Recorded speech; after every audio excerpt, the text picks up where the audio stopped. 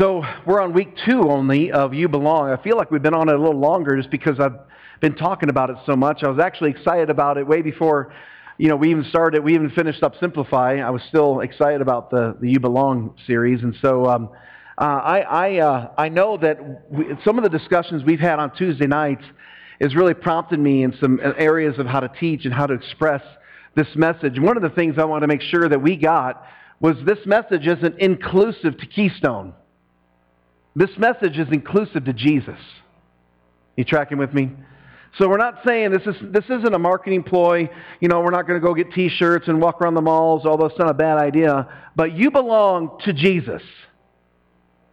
And whether that's here or the Catholic Church or a monastery somewhere in England, you belong to Jesus. You belong to Him. You are His. You are His creation. You are the apple of His eye. You are His precious one. You are His darling. You are His lover. You are His friend. You belong to Jesus. This just happens to be a place where we can gather together and with an anthem raised and say, yes, we belong. We belong as a family, yes, but we belong to Jesus overall. Does that make sense? So I know that we're not, that's just not our style. We're not out here trying to, build a mega church or anything like that. We'll let the Holy Spirit worry about that, what He wants to do with Keystone. But the message for you and I, and for the world, and for the Colorado Springs and our neighborhoods, is that you belong not necessarily to a denomination or a church, but you belong to Jesus, and you belong to the Father, and you belong to the Holy Spirit. We are His workmanship, created for His glory. You've been bought with a price. Don't you know this? Your body's not your own. You've been purchased. You belong to me, as Taylor Swift said. Tonight, I think she said that. You know how I know that is I Googled You Belong, and the search was all Taylor Swift videos and it's music. I'm like, well, that must be one of her songs. I don't know exactly what it is, but I'm assuming that. So, You Belong. True story. 2 Samuel 4:4. We're going to the Old Testament tonight, which is something new for us. We usually like to hang out in the New Testament. But in the Old Testament, 2 Samuel 4:4, I'm going to introduce this story to you. I'm sure it's familiar to some of you, if not all of you. It said this, that it so happened that Saul's son, this was King Saul, Jonathan, this was David's best friend, had a son who was maimed in both of his feet. When he was 5 years old, the report on Saul and Jonathan came from Jezreel. This is when they were killed. His nurse, this is this young boy's nurse, his name is Mephibosheth, picked him up and ran. But in her hurry to get away, she fell. And the boy was maimed. His name was Mephibosheth. The first story we see here about this young man, it's just he's innocent. He's a 5-year-old little kid. He's got a nanny, and she hears the news of this young man's son, or his dad, and his grandfather being murdered in battle. And the first thing they would do is when they would kill a king and the prince, they would go immediately after the extended family. So that was the reason she was in a hurry. That was why she was scared. That's why she was running. She's like, well, we just heard this news. Now we got to get out of here because they're going to come after us. They're going to come and kill me, and they're going to come and kill Mephibosheth. And so she was in a hurry, and she dropped Mephibosheth. It's fascinating to me that here's an innocent young kid. I don't know what he was doing at the time, maybe playing with some Legos or Lincoln Logs or Hoopty Hoops or whatever they played with back then. Minding his own business, just playing with the goats and maybe out on the farm. And he's walking around, he's 5 years old. Think about it, he's only 5 years old. He's an innocent bystander. He's just a kid. And the nurse picks him up, and I sort of see the film, playing in my mind. And in the hustle and bustle in the large household, as you could imagine, King Saul had all of his servants and his workers and his other concubines or whatever was going on, and everybody related to that family was in this house, and they were all working together and living together. There's a lot of people, a lot of stuff going on in this home. And here's Mephibosheth playing, innocent, minding his own business. Here comes his nurse. She scoops him up. He's like, hey, Nanny, Elizabeth, what's going on? We got to get out of here, man. We got to run. your dad's been killed, or your dad's been killed, your grandfather's been killed, and they're going to come after us if we don't get out of here. And something happened in that chaos. And she trips, and I always imagine her carrying him sort of like this, and she falls maybe face first and just breaks both of his ankles, shatters both of his ankles. They didn't have the technology, obviously, we have today to put pins in and to correct right the wrong that happened. He was forever changed in a moment. It wasn't even his fault. His caregiver dropped him. Someone that was in charge of his care dropped him and changed his life forever. My first question to you tonight is, has someone dropped you? Has someone dropped you? So many times the people that are actually in our care or in charge of our care have dropped us. And it's impacted us in some way. Whether it's a father, a mother, a grandparent, pastor, teacher, minister, whatever the case is, someone along the way has dropped us and caused us to walk differently, to perhaps wound us in a way that's seemingly irreparable, that perhaps wounds us in a way that we'll carry for the rest of our lives. We see this in his life, that this innocent young man minding his own business wasn't part of a war, was just part of the family. And someone that was actually in charge of his care dropped him and wounded him and maimed him for life. Has someone dropped you? Has someone dropped you and wounded you and broken you and caused you change in your life as a parent, a grandparent, a sibling, a pastor, a father, a mother? Dropped you to the point where you feel like you can't walk anymore? Where you feel like my life is forever ruined? It's not even my fault. Some of us have been dropped by the very people that were supposed to take care of us. But it was in her haste. I don't want to put the blame all on the nurse here. It was in her haste. She wasn't even trying to be malicious or do something wrong. She was actually trying to do her job. Think about it. I promise you, if you've been in ministry at all, you've been dropped. I can almost guarantee you've been dropped. You've been hurt, and you've been wounded. But I don't know that pastors get up in the morning and say, who can I destroy today? Whose life can I make miserable today? Who can I maim forever today? It's a different perspective for me, trust me. I think it comes through the heart of healing and forgiveness and walking it out. I don't think the nurse got up that morning ever thinking, the person I'm in charge of taking care of, I'm going to forever change their life today because I'm going to drop him. I'm going to wound him. I'm going to break him. I don't think that was probably on her agenda. I don't think it was on her calendar. She was actually trying to do her job. She was trying to protect the one that she was in care of. She was trying to run with him and take care of him. But I like what the Bible says. It was in her haste. It's amazing sometimes that we as human beings, in our haste, that's when we tend to drop and wound people. Listen, there's one thing I've learned. God works slowly. He really does. He works slowly. And when we as leaders and we as pastors and parents, we get in a hurry and we prejudge and we preconceive a notion or we preconceive a judgment, that's when we wound people. It's in our hurry that we usually drop someone. We don't intentionally set out the day to wound somebody. We don't intentionally set that day out and say, I'm going to destroy my kid's life. We don't intentionally destroy our members or our leaders or our apprentices or the people that are underneath us. We don't intentionally set our day out that way, but we, in our haste, tend to drop things. I like slow. I'm learning slow. I don't like it. I'm learning. I like quick decisions. I like things to happen quickly. I like things to change quickly. And this journey that I've been on is about slow. Taking your time. Exercising character and discipline. Exercising the heart of God and taking things slowly. Not manipulating the situation, not trying to rush time. More often than not, when I do that, I promise you, I will go around that mountain again and again and again and again until God finally says, if you'll just slow down and trust me, I'll get you where you need to be. Just trust me. I was thinking of Ted today. Ted, your news of, and I'll let you share all that, but Ted's had some good news lately. How many love Ted? He said tonight, come on. He said tonight, Ted, I'm going to steal a little bit of your testimony, but he said, you guys took me in at my worst. I belong.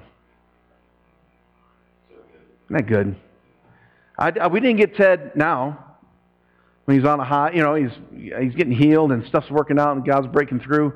We didn't get him. We got him at his worst. He was broken and completely undone. God, that's who we want. Let us love our Teds right to life. He belongs.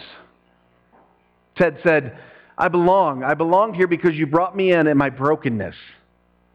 I belong because I wasn't perfect. I screwed up. But we had counseled Ted, I know he doesn't care if I share this, his past was always hurry and manipulate and change and work things out on your own and figure stuff out. And we constantly talked to him about, dude, don't do a thing. Let God work this out. It wasn't in the timing that we thought. It was actually not bad, though. Quicker than I thought. Things worked out. Or are working out. Has someone dropped you? In our haste, leaders, let me just challenge you here. If you've led a ministry or you want to lead a ministry or you're in leadership now, slow down. Take your time with people. People are our most precious commodity. When Abraham had taken over the city of Sodom and Gomorrah, and there was the 10 kings, he had defeated the 10 kings, and one of the major kings came up to him and was bartering for jewels and was bartering for land and bartering for animals and livestock. And all the cases, Abraham said, no, you can't have any of them. And the king finally, his last request was, give me the people. You know why? Because people are the most important thing. People matter. They really do. Souls matter. Slow down. Take your time. Slow down. Listen to conversations. Listen to the heart of people. Don't prejudge somebody.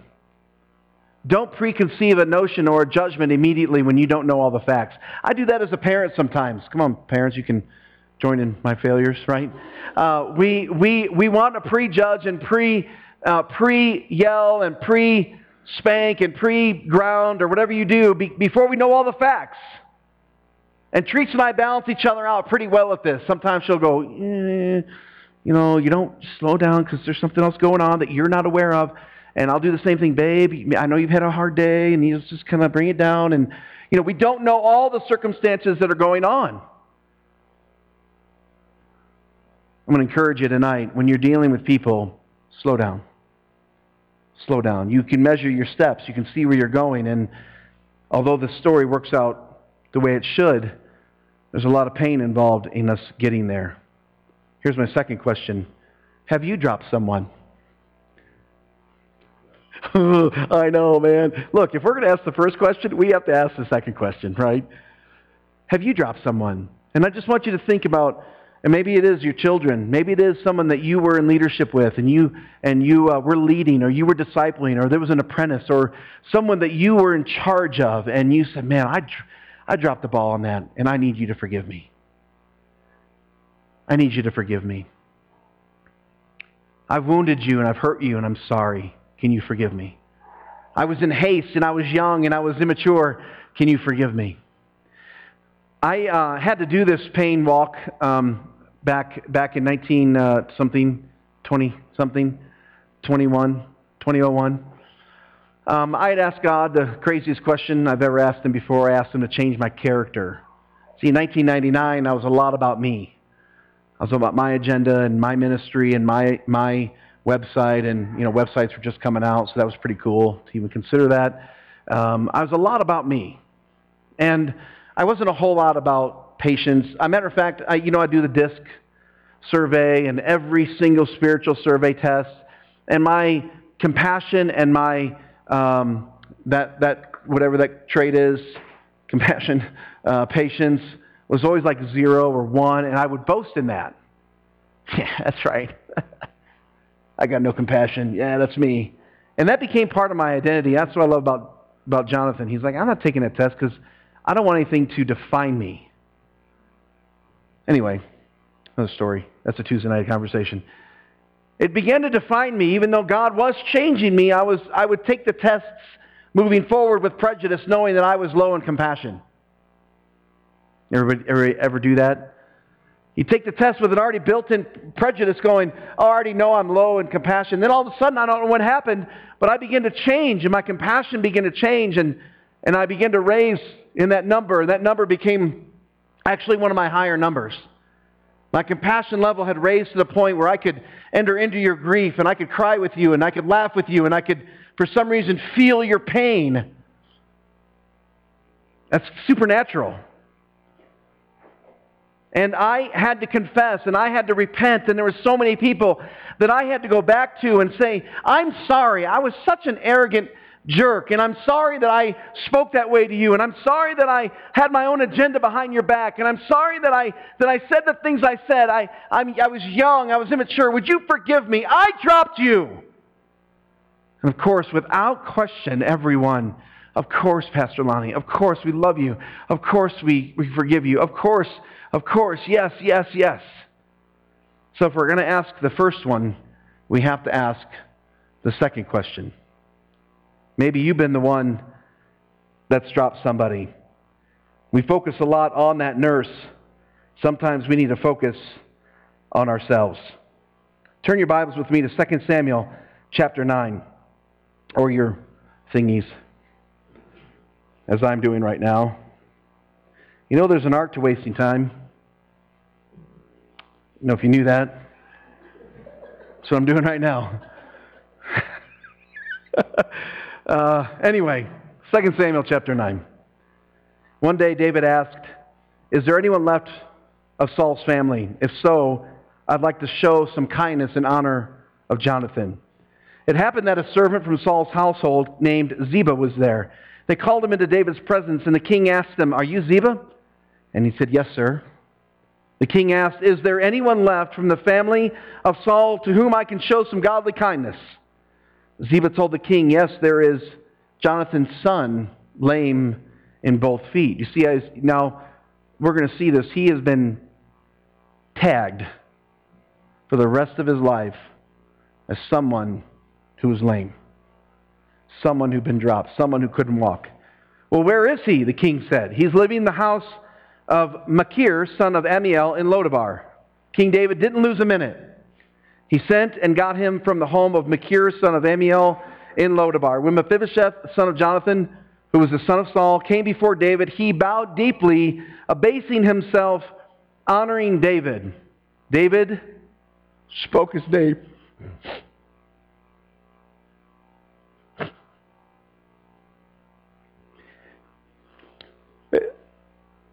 When the king says your name, your life's about to change.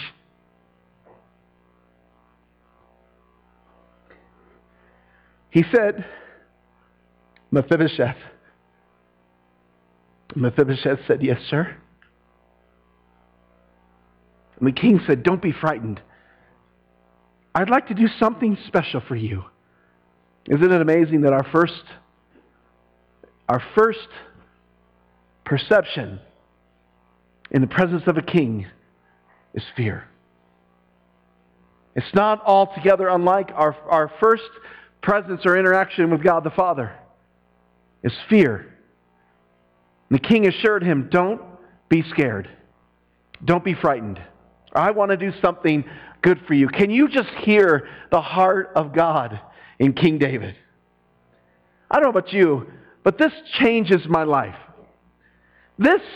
I wasn't brought up as many this generation where God is love and God is lovey-dove and, daddy God. That was not part of my vernacular. It wasn't part of my language. It was God Almighty with a lightning bolt ready to strike. And when I hear this, I become undone. Can you picture this scene as Mephibosheth, who can't walk, is laying in the dirt.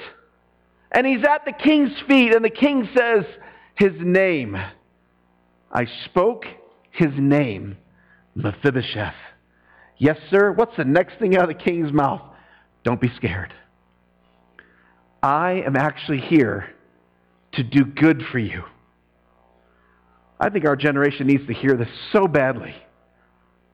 We never heard God wants to do good for you. It was, you had better do good for God.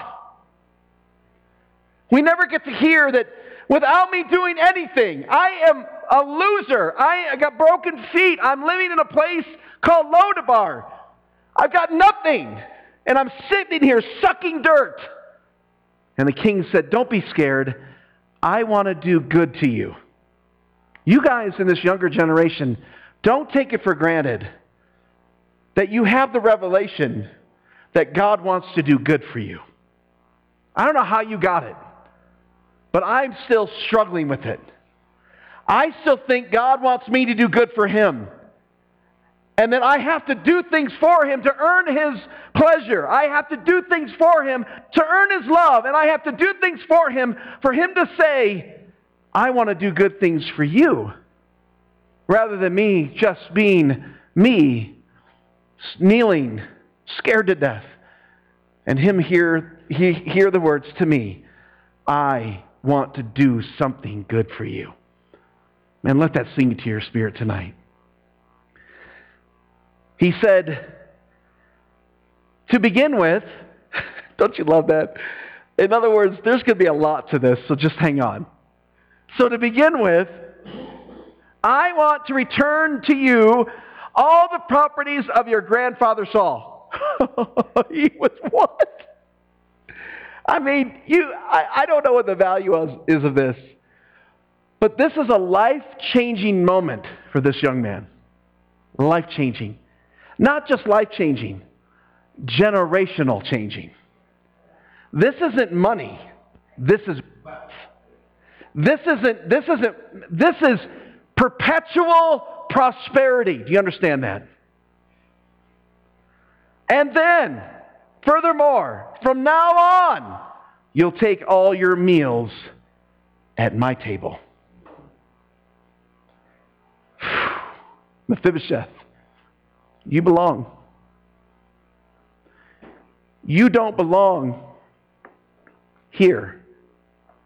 You belong with me. You belong with a king. You belong with your rightful heritage. You belong, my friend. Tonight, my message to you is in all your brokenness, in all your woundedness, in all your bitterness, in all your anger, in all your fear, in all your past, you belong. And all your daddy wounds, and all your mommy wounds, and all your pastor wounds, and all your spiritual leader wounds, you belong. It all belongs. Somewhere along the line, we thought we had to go get healed of all those wounds before we could ever be used again, or we had to go get healed of all those wounds before we could ever be accepted by the Father again, or we had to somehow heal ourselves. There's the biggest joke we've ever been taught, is we have to somehow heal ourselves, and then we can belong, and then we can be used, and then I can be on stage. If my act is all together, then I can sing, and then I can run the sound, and then I can, lead worship, and then I can teach a small group, and then I can greet them, whatever my thing is. We've actually ostracized some of the best stories in the history of the church by not letting the wounded lead.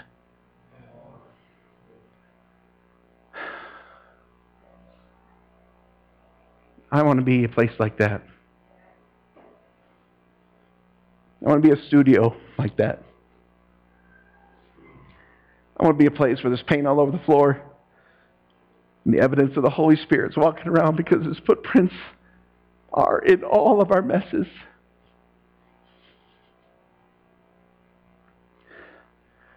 I want to be in a place like that where I can see evidence of the Holy Spirit's power leaning over someone's life and saying, hey, try this. And then him given the freedom to allow that. I want to be a place like that. I want to be a refuge like that. I want us to be a people like that. I want Keystone to be a place that people can transition from Lodabar into family.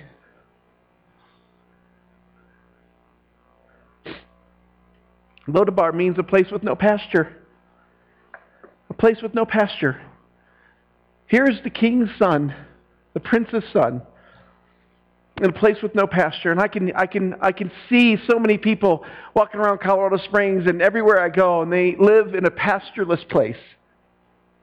Pastures were essential in this culture. You know, it was a very agri society. They had cattle and they had corn and they had feed and they had to feed, everybody, and that's how they lived, was through pasture. And if you had no pasture, you had no sustenance.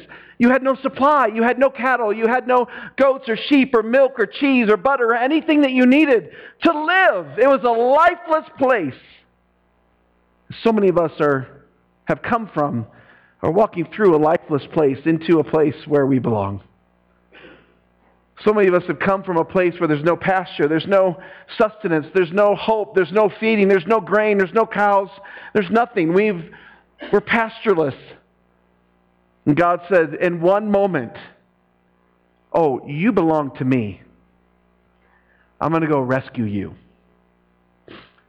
I don't know how long he spent here, but it was a while, and long enough for him to have a son. So we know that it was quite a while. How many of us have been stuck in a place with no pasture? So a place where we feel like I can't feed on anything. I can't supply anything. I can't learn anything. The heavens are brass. I can't break through. I can't get anywhere with God. I'm not reproducing anything. I'm scared, and I haven't felt like I belong in a long time. Can I tell you tonight, this message is for all of us to make sure that it's a good reminder that you don't belong there. You belong to the King, and you belong to me. Jesus says, you belong to me. Come and sit at my table. You belong. Our men have come so vulnerable with each other and so real and raw and relevant, to use Harlan's 3 R's, that we are able now to confess one to another, and it's in the most unique places. Bro, I had a victory today, and this is what I've been struggling with, and here's where I am now. And what I love about our little pasture place, Keystone, is the judgmentlessness. Right? Thank you. Where's Rachel? Yeah, is it good? Hey, whatever goes on in your room, I'm sure is not as fun as what's happening here. That we don't judge, and that we just nod and say, yeah, we've been there. But it's not a frivolous nod like, oh my God, he just freaked me out. I got to put my mask on to make sure that he doesn't know I'm freaked out, and I'll just nod and say, no, it's real. All men can attest. And I know the women can say the same. And you guys are building this amazing community because we're learning to belong. Belonging isn't just attending. Belonging is engaging. Belonging is making a mess on the floor underneath your pallet in your studio. And that's okay. And knowing that's okay. Belonging is not even having a clue how to paint, but you give it a shot anyway. Belonging is relationship. It's, as Catherine said very early on, so you really want all my mess? Yeah, I think so. Honestly, I don't really know. I've never done this before. You really want community? I think we do. We're discovering what that is. It's more than a slogan. I can tell you that. It's more than a buzzword. It means I'm all in. It means I belong. Where is he, the king asked. Ziba said, he's in the house of Machir, son of Amiel, in Lodabar. No sustenance, no life. Man, guys, verse 6, when the king calls you by name. David said, Mephibosheth, Mephibosheth. there is something so powerful that brought this young man to life at that moment. I believe it. It's like your biggest hero that you've idolized for however long. I don't know what that means to you, but whoever that big hero is of yours, and they would come up to you and they would say your name. And I think the first thing that Mephibosheth must have thought was, how do you know my name? How do you know this? You see, the king had already done his inquiry. He had already done his homework. He had already done his due diligence because he belonged. The Bible says, my sheep know my voice. And what does he say? I call them by name. Come on. Man, I remember being at this encounter. And the first time I felt Jesus call my name. And you know what? He spelled it right.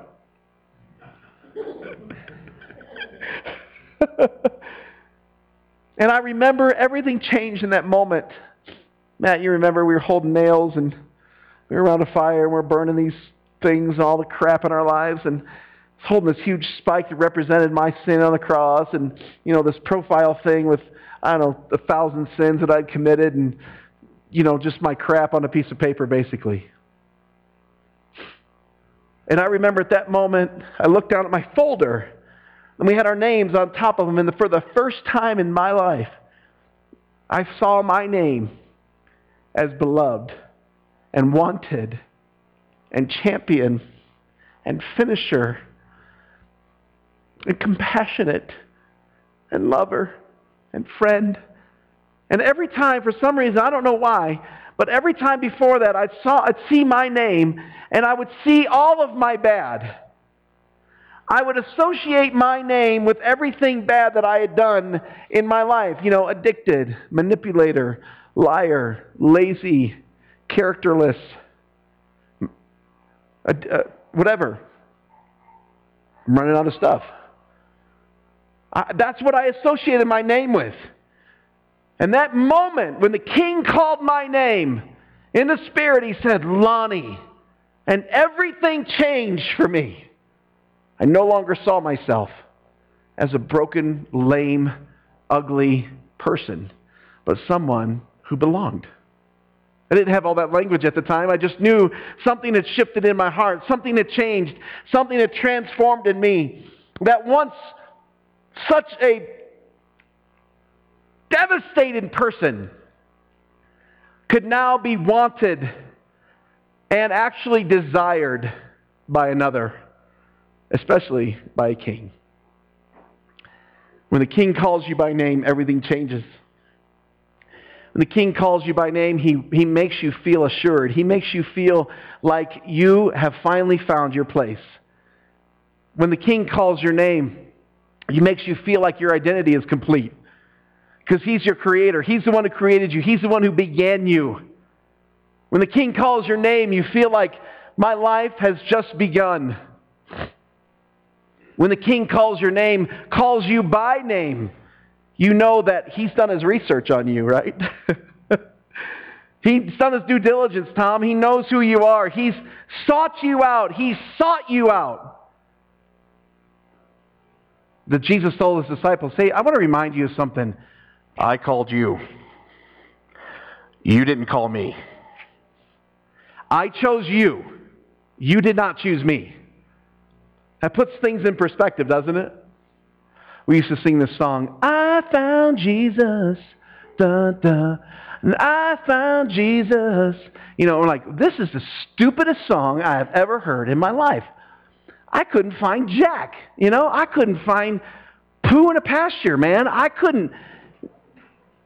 can't find me, let alone me finding Jesus. Now he found me. And he calls me by name. He knows his sheep. He knows who they are. And he calls them by name because they belong to him. You belong. And then finally he said, you belong at my table. So Mephibosheth ate at David's table like one of the king's sons. And it's a great story. I love this story. I've never taught it like this, but I love it. I promise you, I'll bring fresh bread every time. It's a familiar story, but this is a fresh way. You belong at my table. From now on, you're going to sit at my table. This is your heritage. You know, sitting at the king's table wasn't just a place to have a meal. This was a place of honor. This is a place that meant something. For the rest of his life, Mephibosheth, forgotten son, ate at the king's table. One moment, my friends, one moment that's been happening over a long, slow time can change your life. We think that moment should happen immediately, but actually moments happen after long periods of waiting, of uncertainty. Jordan, every time he opens his mouth, is changing my life, and Sarah does too. I mean, like, just don't talk anymore, Jordan, because... But when I asked you what it was like being in a waiting room, Sarah, I cannot help and hear those words echo continually in my heart. Uncertainty. When you're in a waiting room, when you're waiting for God to call your name, when you're waiting to be called to the table, when you're waiting for your destiny to be fulfilled, you are filled with uncertainty. And maybe you even settle into the place of pastorlessness. And you're like, well, I guess this is the best it's going to get. I guess this place of Lodabar is the best it's going to be. I suppose that I'm just lucky to be alive, right? I mean, I could be blaming the nurse the rest of my life. I could be blaming the enemy the rest of my life. But honestly, I'm just thankful to be alive. And then all of a sudden, the king remembers you. I'm telling you guys, there's nothing more transformative than when King Jesus calls your name. And he says, don't be afraid. I'm about to do something good for you. Come sit at my table. For the rest of your life, you'll have nothing to worry about. You belong to me. For the rest of your life, you don't have to be ridiculed. You don't have to live in the dirt. You don't have to live in a lifeless condition. You belong to me. And when you belong to the King, your life's awesome. Your life's good. I want to jump down to the very end of that chapter. Chapter 9. Verse 11 and 12, he said, all that my master the king has ordered, his servant answered Ziba, your servant will surely do. And Mephibosheth ate at David's table, just like royal family. Mephibosheth also had a small son named Micah. Why is that important? Why do you think that's important? It's rhetorical. The reason it's... Well, unless Sarah wants to answer. No, she's out. Uncertainty was her word of the year, so there we go. It was important because this meant that for generations now, this family was going to be taken care of. Anytime a son's name is mentioned, it meant a new generation had begun. And that, to be mentioned in the Bible, and it's interesting that he said a small son. So he's young. He was small. He was probably insignificant. He was probably a runt. I hate to say that word, but he was small. And yet the Bible thought it was important for him to know that I'll notice even the small sons. They're going to sit at my table as well. Even the generation of those who are broken will sit at my table. Come on, somebody. Even those who have been broken for generations will sit at my table. Even those who have been wounded for generations will sit at my table. Even though you feel small, you'll sit at my table. Even though you feel like you're insignificant, you'll sit at my table. You know why? Because you belong to me. And I take care of those who belong. You're mine. You're my craftsmanship. You're my creation. You're my lover. You're my friend. You belong to me, and I'll take care of you. At the very end, he says, Mephibosheth, in verse 13, lived his life in Jerusalem taking all his meals at the king's table, he was lame in both feet. Isn't that fascinating that the Bible said that at the very end? And then he still walked with his scars. And we think scars are pretty beautiful. And you should not be ashamed of your scars. You should walk with your scars. You're like, Pastor, you don't know the depth of my hurt. You don't know how hurt I've been in ministry. And I'm just timid to start over. I'm timid to jump in again. I'm timid to even, I don't even talk about ministry in the building. I'm talking about ministry in life. And we're timid and scared, and we feel like we're in Lodabar, a pastorless society. Until one day, and let me just encourage you just to wait and listen for the voice of the King, to call your name and say, you belong. You belong to me. I haven't forgotten you. I got a table, all your lands restored. I mean, everything you had. Listen, my friends, this guy went from obscurity to royalty by one act of the King. Did you get that? From obscurity to royalty by one motion of the King. That's belonging. That's me being part of a family. That's God wanting to do good. He does. I say that. I'm still not convinced. I'm trying to convince myself with you. He wants to do good for you. He wants to do good to you. He's doing good right now with us. Okay. It's tough. It's tough. Years and years and years and years and years and years of one message drilled into a person, it's hard to undo, isn't it, in just a few years? You have to hear it over and over and over and over and over again. You belong. You belong. I was sharing with somebody this week. It was a phone call I was making, and this gentleman had been so torn down, and he's a great guy. He's so manipulated, so broken, so torn down. And I reminded him in a phone call, I said, I want to remind you who you are. You are God's son. You are the son of King Jesus. And you belong. And it's hard. That's the gospel, by the way. Hey, come to me if you're burned out and you're tired and you're sore and you're beat up. Come to me. Trust me. Follow me. I won't put anything on you that's heavier than what you can handle or ill-fitted for you. Trust me. I got you. And we're like, oh, man, I don't know. Oh, I'm not sure. I'm not sure if I can trust you because you don't really understand where I've been. You don't understand my past. You don't understand, here's a big one, my resume. Come on. Jesus said, I love your resume. Bring it. I don't care. I don't care where you served. I don't care what ministry title you had. I don't care what staff you were on. I don't care where you ran sound. I don't care what ministry or pastor or senior leader you were. Come to me, and I'll heal you of everything that's been broken and missing. Man, guys, this is changing my life.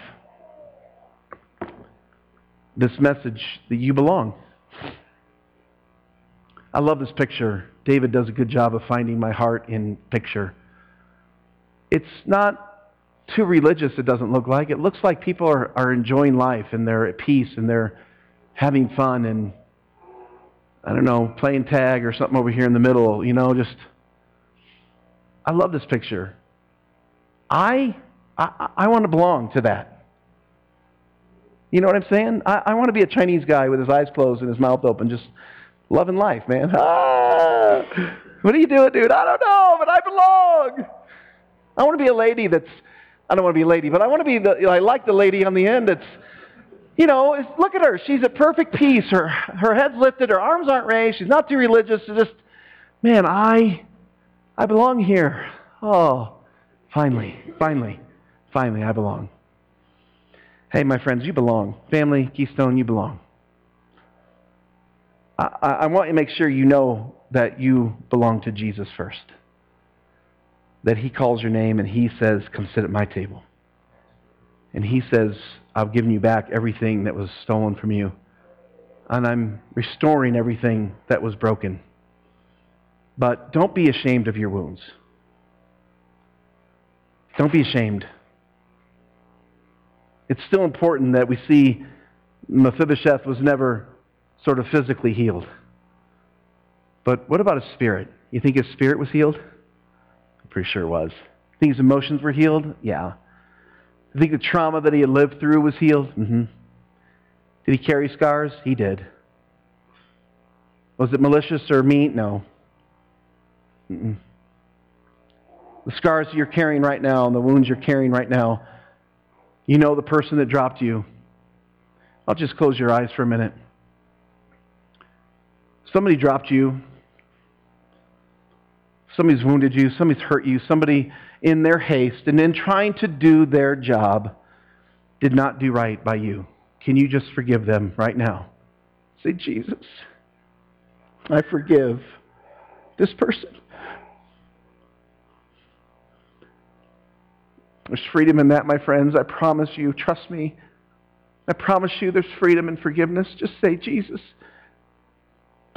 I forgive them. I forgive that mom or that dad or that pastor, that Sunday school teacher, that missionary, that spiritual leader that dropped me, that forgot about me. Lord, I forgive them. My friends, if you want to be free, it comes through the opening of forgiveness. Forgive them.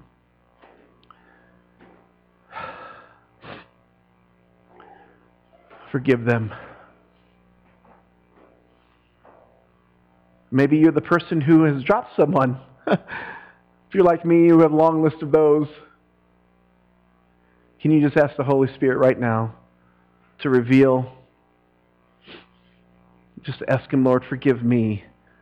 In my haste, I've dropped people. In my haste, in my prejudgment, I've hurt people. I've wounded people. Forgive me. Father, I forgive them, and I ask for you to forgive me. I repent tonight. I repent tonight, Lord. Come on, my friends, let's walk together. Let's walk together in freedom. Let's walk together in perpetual forgiveness. Right where you're at, we're not having an altar call. I just feel like we should pray right where we're at. And God heals our heart right where you're at.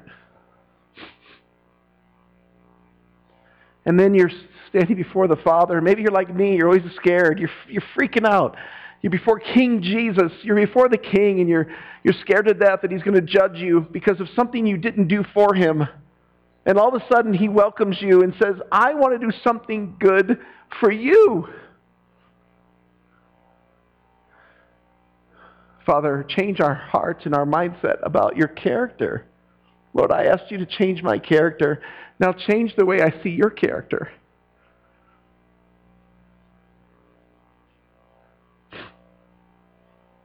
I can hear the Lord saying to us tonight, Keystone, I'm happy. I'm really happy with you. Listen, this is revelation for me.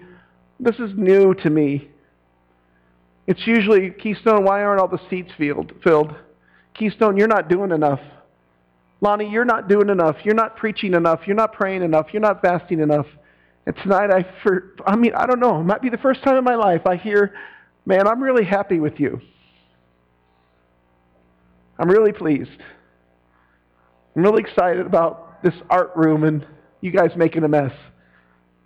And I love the fact that we see His footprints all over the place, walking through our mess. Let Him walk through your mess. Don't try to clean it up before the Holy Spirit comes over to your palate. Please don't. Allow Him to see it and allow Him to walk through it. Allow Him to leave His footprints all over the place. To say, who came through here? The Holy Spirit came right through my mess. He left all of His footprints all over the room. What is all that stuff? That's my mess. It's all my mistakes. It's all my woundedness, all my brokenness, all my pain that I've spilled, and I don't know what I'm doing. That's all of me all over the room. You want to live in community? That's community.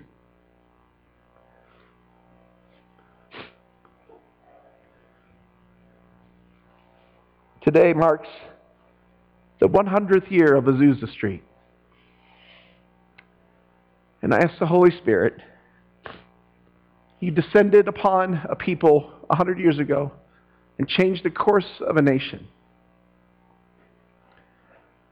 Could you descend here and change our course? Could you just hover here and walk through our mess and change us?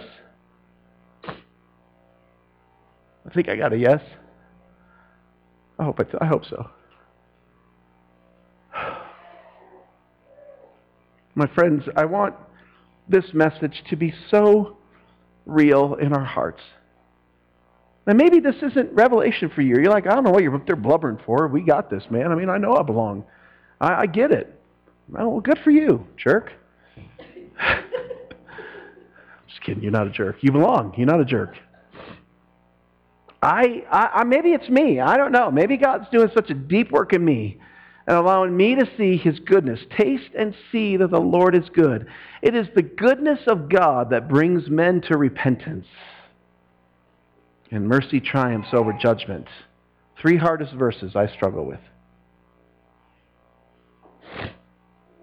Oh, let's stand together.